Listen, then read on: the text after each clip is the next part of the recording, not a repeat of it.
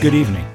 I'm Anthony Robustelli, author of I Want to Tell You, the definitive guide to the music of the Beatles, and this is the Beatles Multi-Track Meltdown.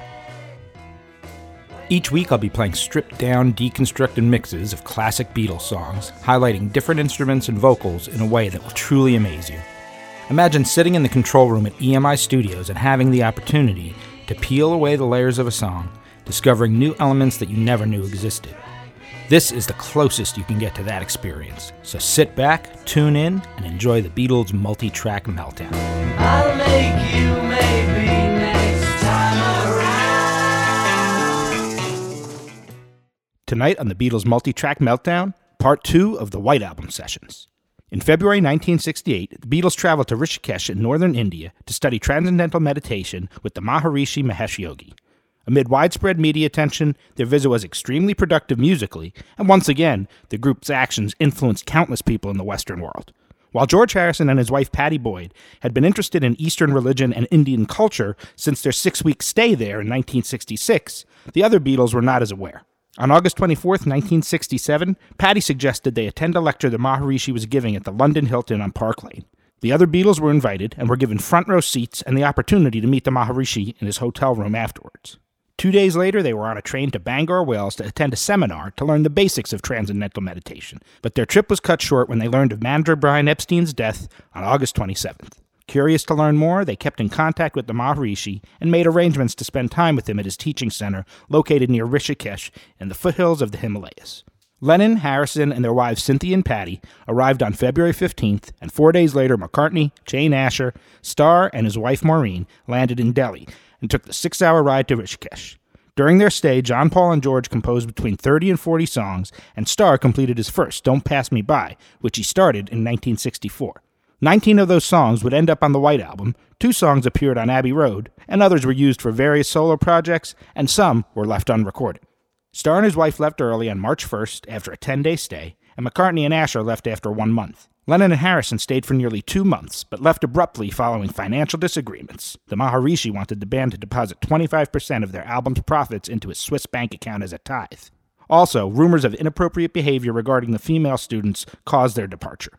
When they returned to London, they told reporters that they were disillusioned by the Maharishi's desire for financial gain, but they had written a lot of songs, enough for their first and only double LP. We're going to begin the show tonight with 2 demos recorded at George Harrison's Esher home, Kinfins, in May 1968. The first, a Harrison composition entitled Circles, would never be recorded by the Beatles, but would eventually find a place on his 1982 album Gone Troppo, with Billy Preston contributing piano and organ. Lyrically, the song is similar to The Inner Light or Within You Without You, and is one of his more philosophical songs. Musically, however, it has more in common with Blue Jay Way, with an eerie-sounding organ featured as the only instrument. We'll follow with the acoustic demo of another Harrison song that ended up being shelved and not heard on the White Album, although it was one of the strongest songs. The group spent an incredible amount of time on Not Guilty, recording 99 takes over 30 hours, although only 21 were complete due to the tricky time signature changes. Harrison would eventually re-record the song for his 1979 eponymous release. Harrison had introduced the Beatles to the Maharishi and felt somewhat responsible for his bandmates' experience in Rishikesh. With Starr and McCartney leaving early, and Harrison and Lennon leaving in a hurry after unsupported claims of the Maharishi's inappropriate behavior with a female student, Harrison was on the defense. I said I wasn't guilty of getting in the way of their career. I said I wasn't guilty of leading them astray in our going to Rishikesh to see the Maharishi. I was sticking up for myself. The line, I won't upset the apple cart, was a deliberate reference to his frustration over the Beatles' career and Apple Records. 2 Harris songs.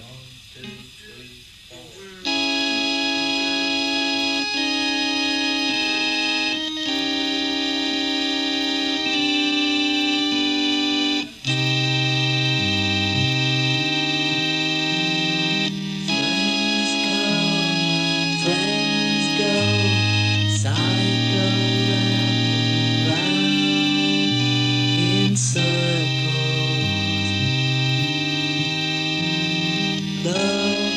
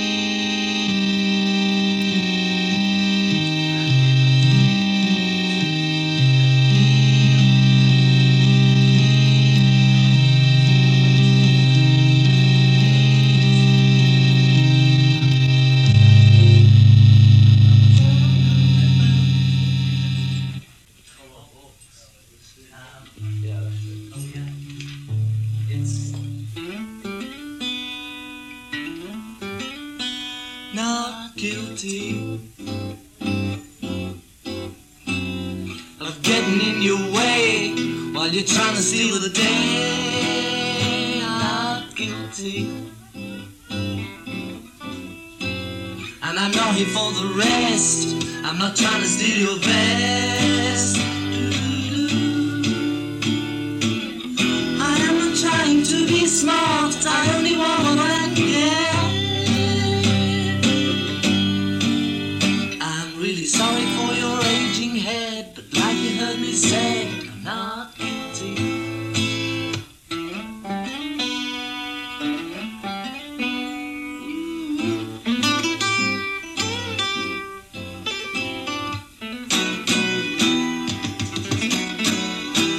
Not guilty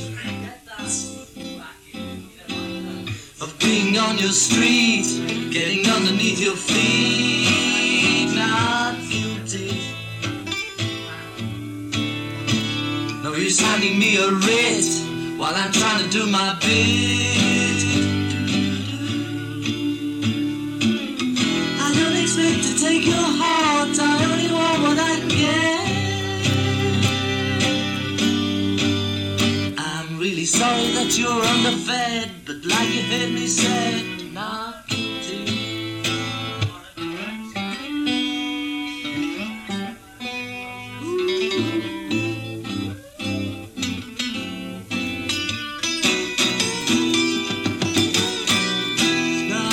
Guilty for looking like a freak, making friends with every seek. Not guilty for leading you astray on the road to Mandalay.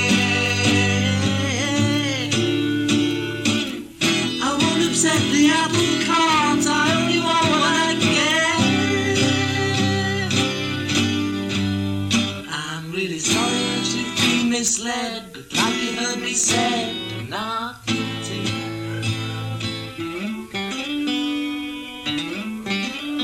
Not guilty. Not guilty. Not guilty. Not guilty.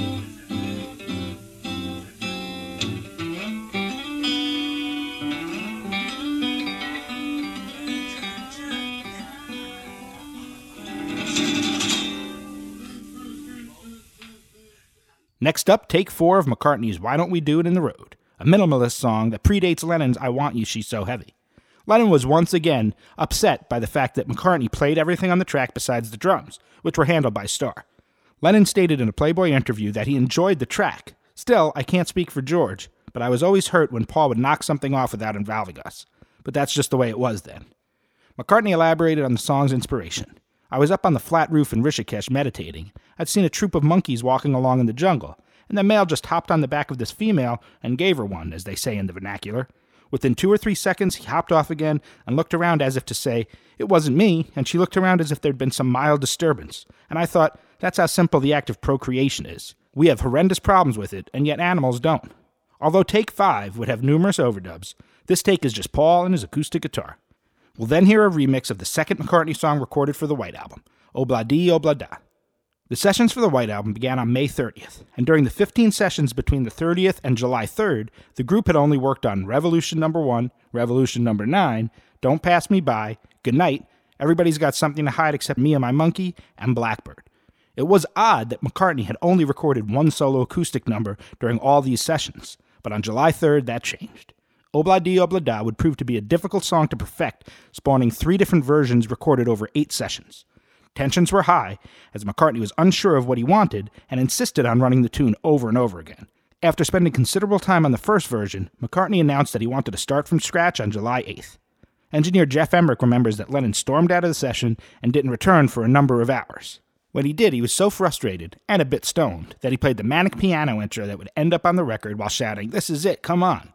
The next evening, Paul miraculously convinced the group to start anew with version 3, but he soon realized it couldn't be bettered, and all subsequent overdubs were done on the second version, recorded on July 8th. Although the song was not released as a single in the UK, it went to number 1 in the singles charts in Austria, Switzerland, Australia, and Japan. In the UK and Norway, a cover version by the Scottish band Marmalade also made number 1. It's one of those songs that you either love or hate, and Lennon was very vocal with his opinion, falling into the latter category. Nigerian percussionist Jimmy Scott, who incidentally played congas on the first version, later tried to claim writer's credit for use of his catchphrase, Obla Di Obla Da, stating that it was not just a random expression, but a saying that was used exclusively by his family. He later dropped the case when McCartney paid his bail on an unrelated charge. This is a true remix with instruments and vocals appearing, disappearing, and reappearing. Enjoy. Why don't we do it in the road? Why don't we do it in the road? Why don't we do it in the road?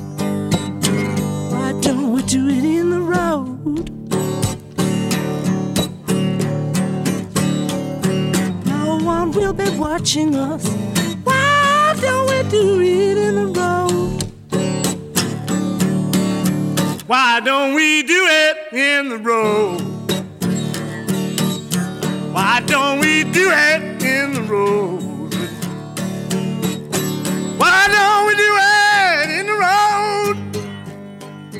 Yeah, why don't we do it in the road? No one will be watching us. Why don't we do it in the road? Do it in the road. Why don't we do it in the road? Why don't we do it in the road? Why don't we do it in the road? No one will be watching us.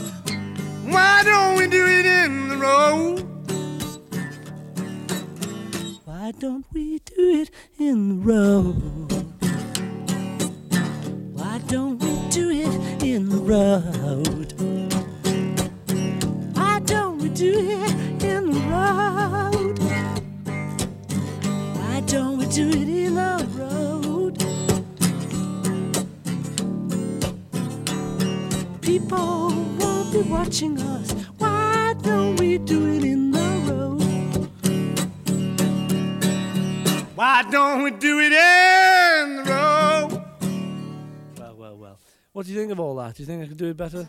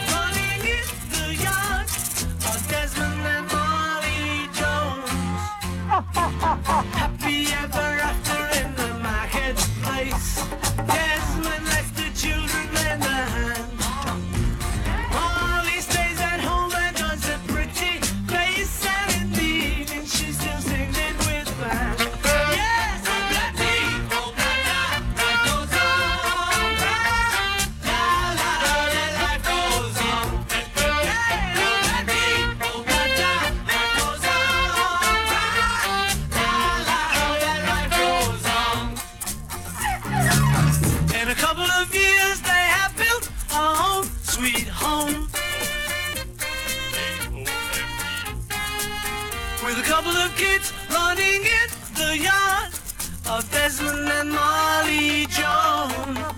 They're happy ever after in the marketplace. Molly lets the children lend a hand.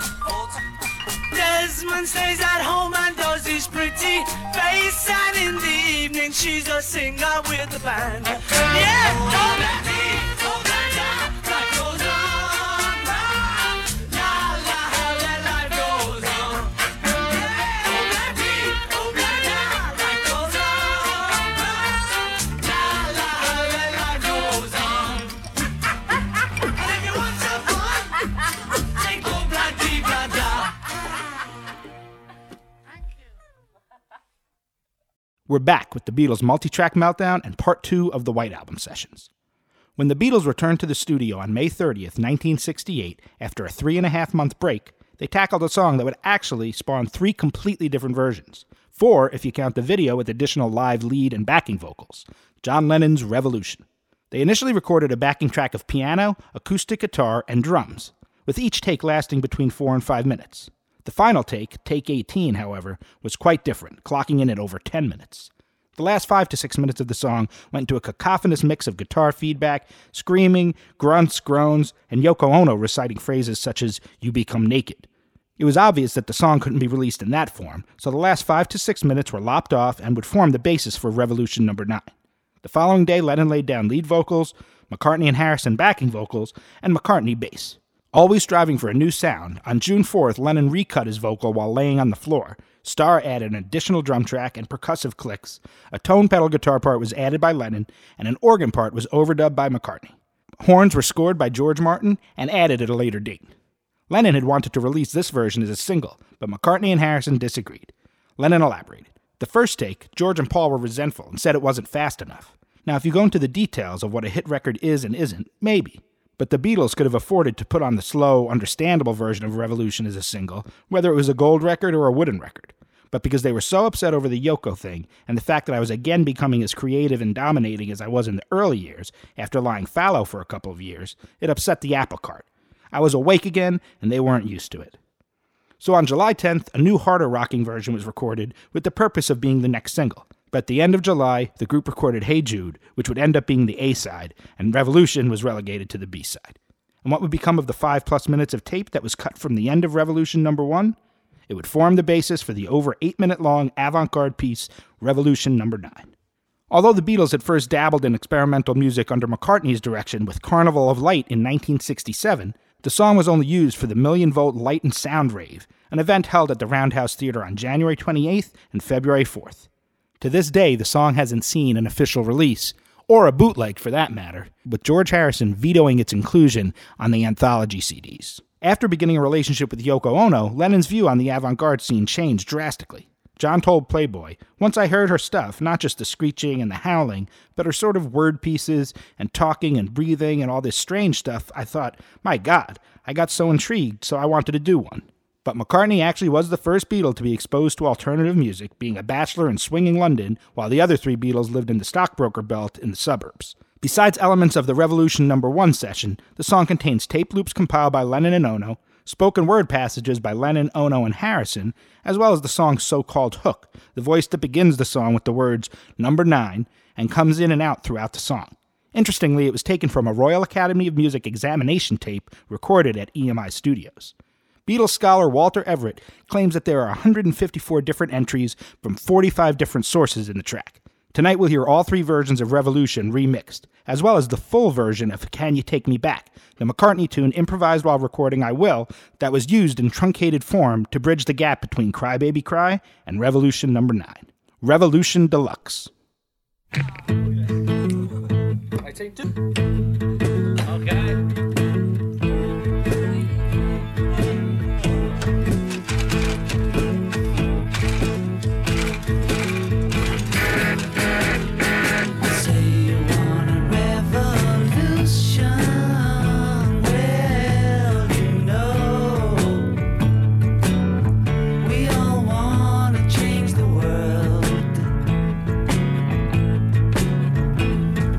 Tell me that it's evil or lose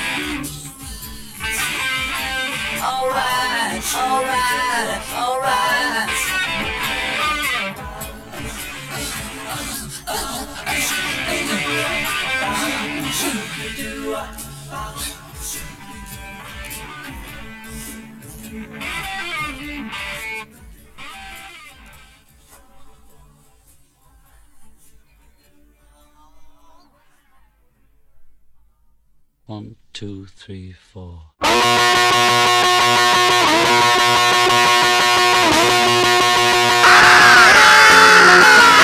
You say you want a revolution. Well, you know, we all want to change the world. You tell me that it's evolution. Well, you know, we all want to change the world.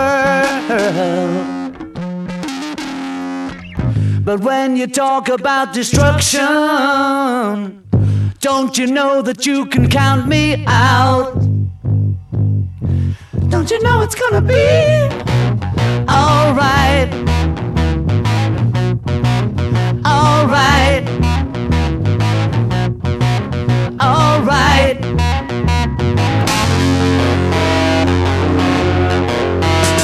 You say you got a real solution. Well, you know, we'd all love to see the plan. You ask me for a contribution.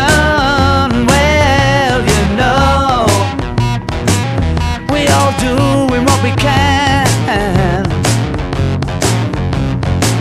But if you want money for people with minds that hate, all I can tell you is, brother, you have to wait. Don't you know it's gonna be alright? Alright. Alright.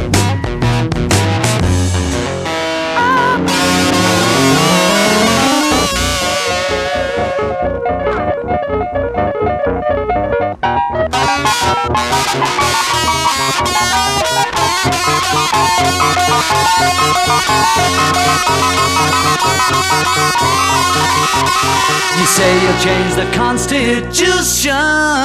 Well, you know, we all want to change your head. You tell me it's the institution. Well, you know, you better free your mind instead. But if you go carrying pictures of Chairman Mao, you ain't gonna make it with anyone anyhow. Don't you know it's gonna be alright? Alright. Alright.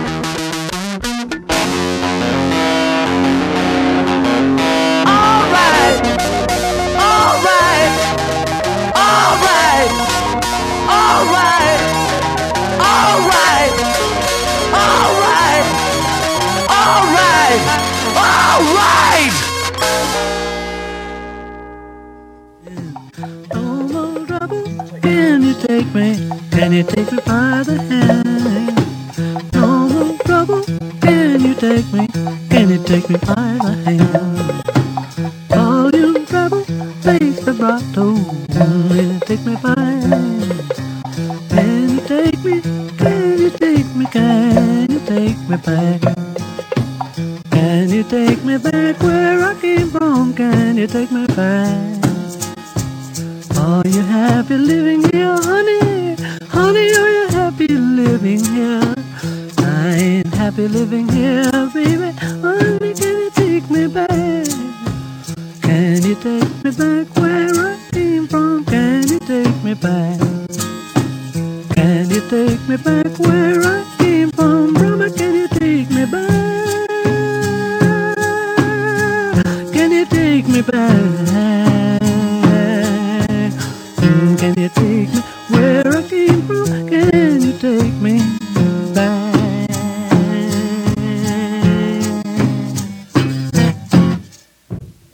Bottle of claret for you if I'd realised. I've We'll do forgotten next all time. about it, George. I'm sorry.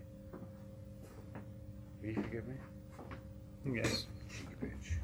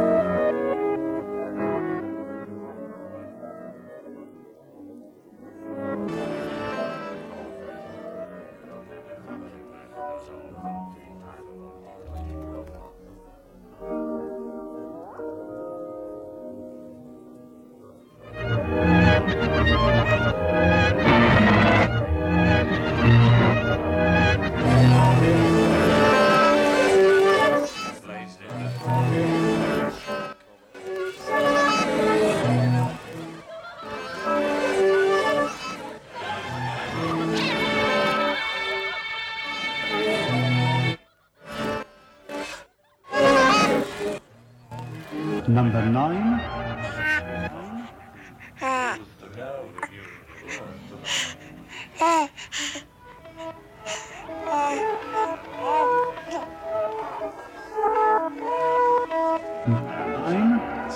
9. Number 9. Number 9. Stand and also spoken for every day through the business day. Informed him on the third night that unfortunately he was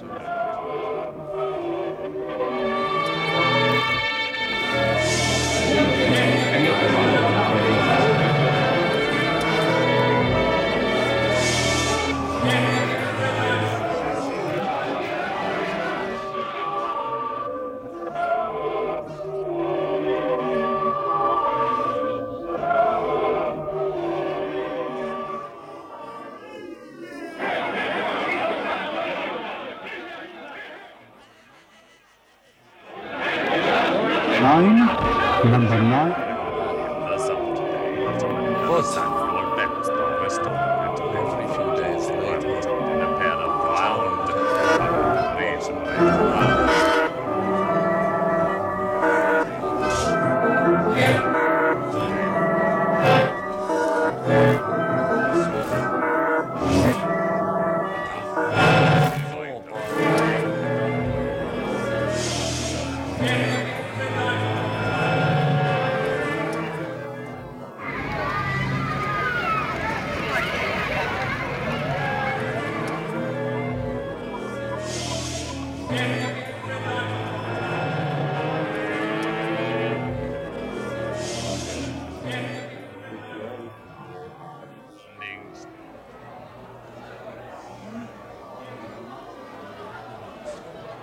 Number 9. Number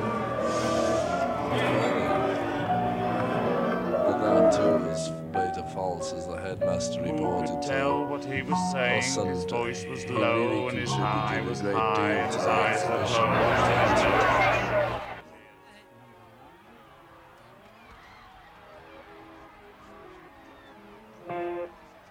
On fire, his glasses were into it, which enabled him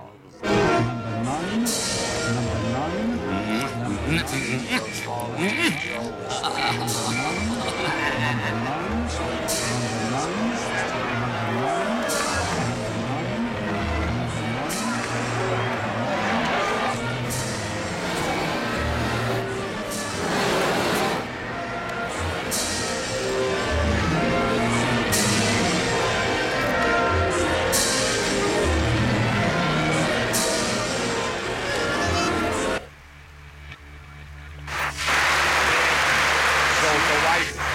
Better go to see a Sid or what place yellow on the clothes. So anyhow, he went to see the dentist instead, who gave him a pair of teeth, which wasn't any good at all. So instead of that, he joined the 40 Navy and went to sea.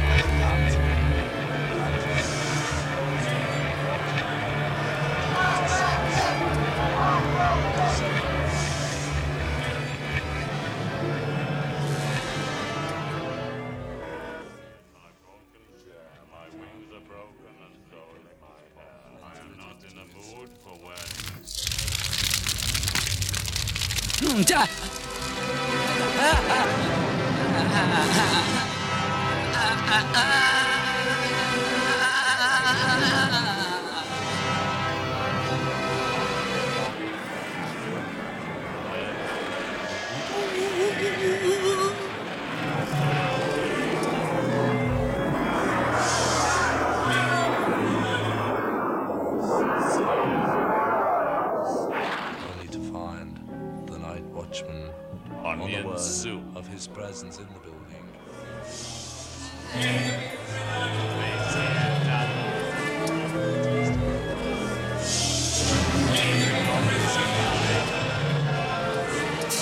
Industrial house. Financial imbalance. Thrusting it between his shoulder. The Watusi. The twist. Eldorado. Take this, brother. May it serve you well. Maybe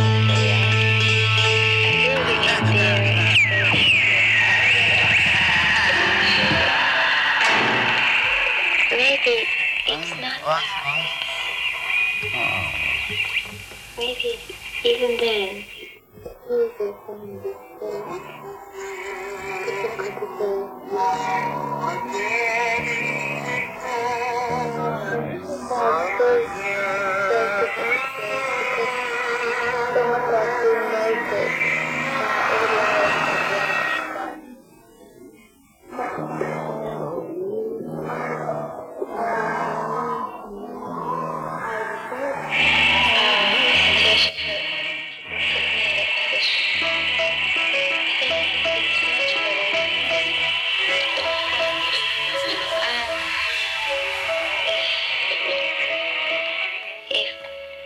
you become naked.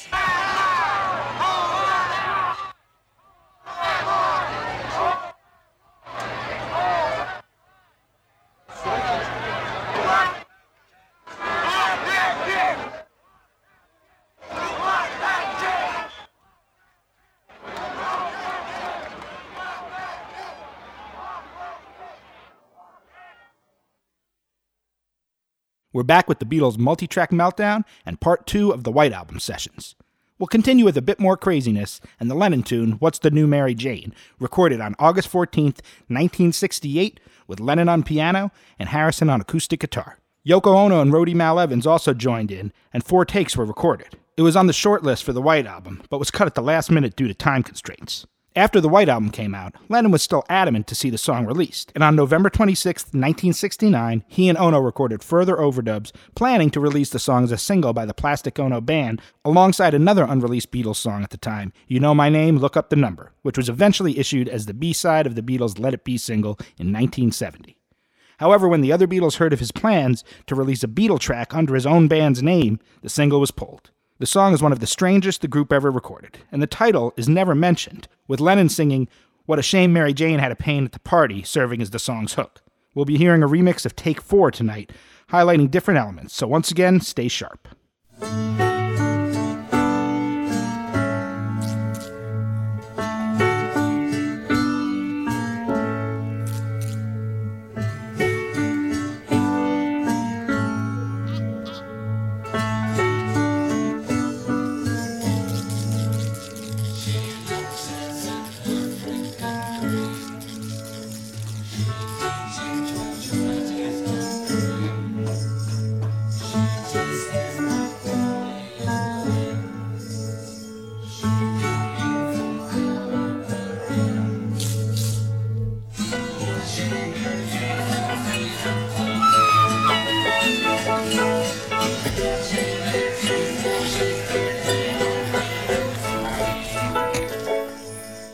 Like to be married with Yeti, he grooving such cookie spaghetti, she jumping as Mexican bean to make that her body more thin. What a shame Mary Jane had a pain at the party. What a shame Mary Jane, what a shame Mary Jane had a pain at the party.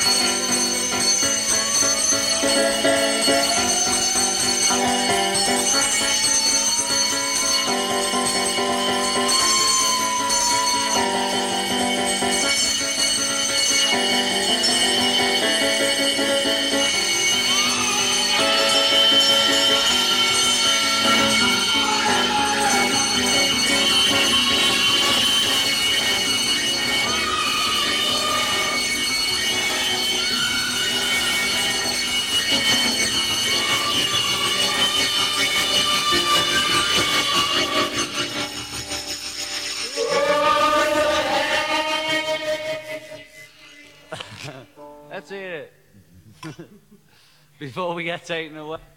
Next up, the basic tracks for another 1920s pastiche, McCartney's Honey Pie. The song shows his love of the jazz music that his father played in the Jim Mack Jazz Band and could be considered the companion piece to When I'm 64. It features all four Beatles, with Harrison playing six-string bass while Lennon tackles the very jazzy guitar solo. Lennon always had a problem with what he called Paul's granny music, but Paul's love of standards and music hall type numbers added a dimension to the Beatles' sound that was absent from many of their contemporaries. Both Lennon and Harrison were involved in these songs, from A Taste of Honey to Till There Was You to When I'm 64 to Honey Pie, and their contributions are extremely important to each. We'll close the show with another tender ballad by Paul, I Will. On September 16, 1968, Paul, along with Ringo on maracas and cymbal, and John tapping out a beat with wood on metal, recorded 67 takes of I Will, although they weren't all complete. The day after recording the basic tracks, McCartney added backing vocals, a second acoustic guitar, and his bass vocal. Bongos were also overdubbed, presumably by Ringo. Interestingly, the bass vocal part would not appear in the mono version until the second A section. McCartney spoke of the song's inspiration in Barry Miles many years from now. I was doing a song, I Will, that I had as a melody for quite a long time, but I didn't have any lyrics to it. I remember sitting around with Donovan and maybe a couple of other people. We were just sitting around one evening after our day of meditation, and I played him this one, and he liked it. We were trying to write some words. We kicked around a few lyrics, something about the moon, but they weren't very satisfactory, and I thought the melody was better than the words, so I didn't use them. I kept searching for better words, and I wrote my own set in the end. Very simple words, straight love song words, really. I think they're quite effective. It's still one of my favorite melodies that I've written. You just occasionally get lucky with the melody and it becomes rather complete, and I think this is one of them. Quite a complete tune. We'll begin this mix with the bass vocal before switching to an acoustic guitar and percussion heavy mix. She was a working girl, north of England way. Now she's hit the big time in the USA. And if she could only hear me, this is what I'd say.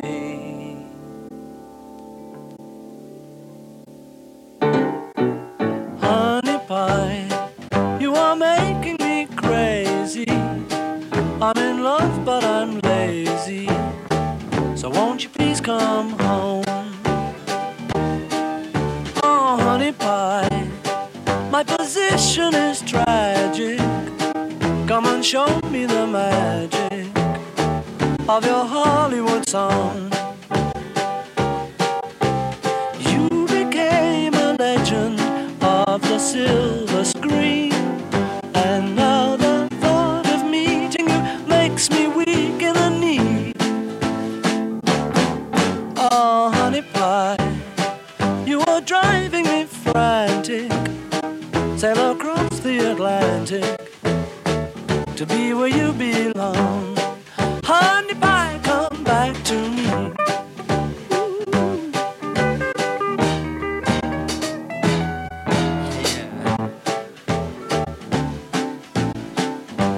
I like that.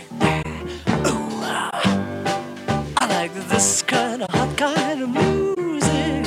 Hot kind of music. Play it to me. Play it to me, Hollywood blues. Will the wind that blew her boat across the sea kindly send her sailing back to me? T-t-t, now honey pie, you are making me crazy. I'm in love but I'm lazy, so won't you please come home? Come back to me, honey pie.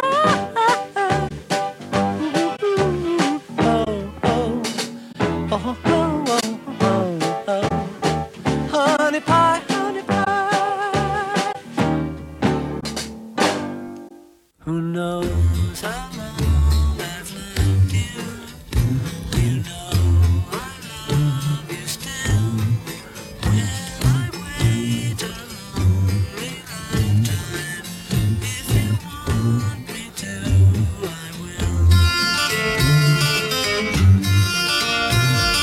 If I ever saw you, I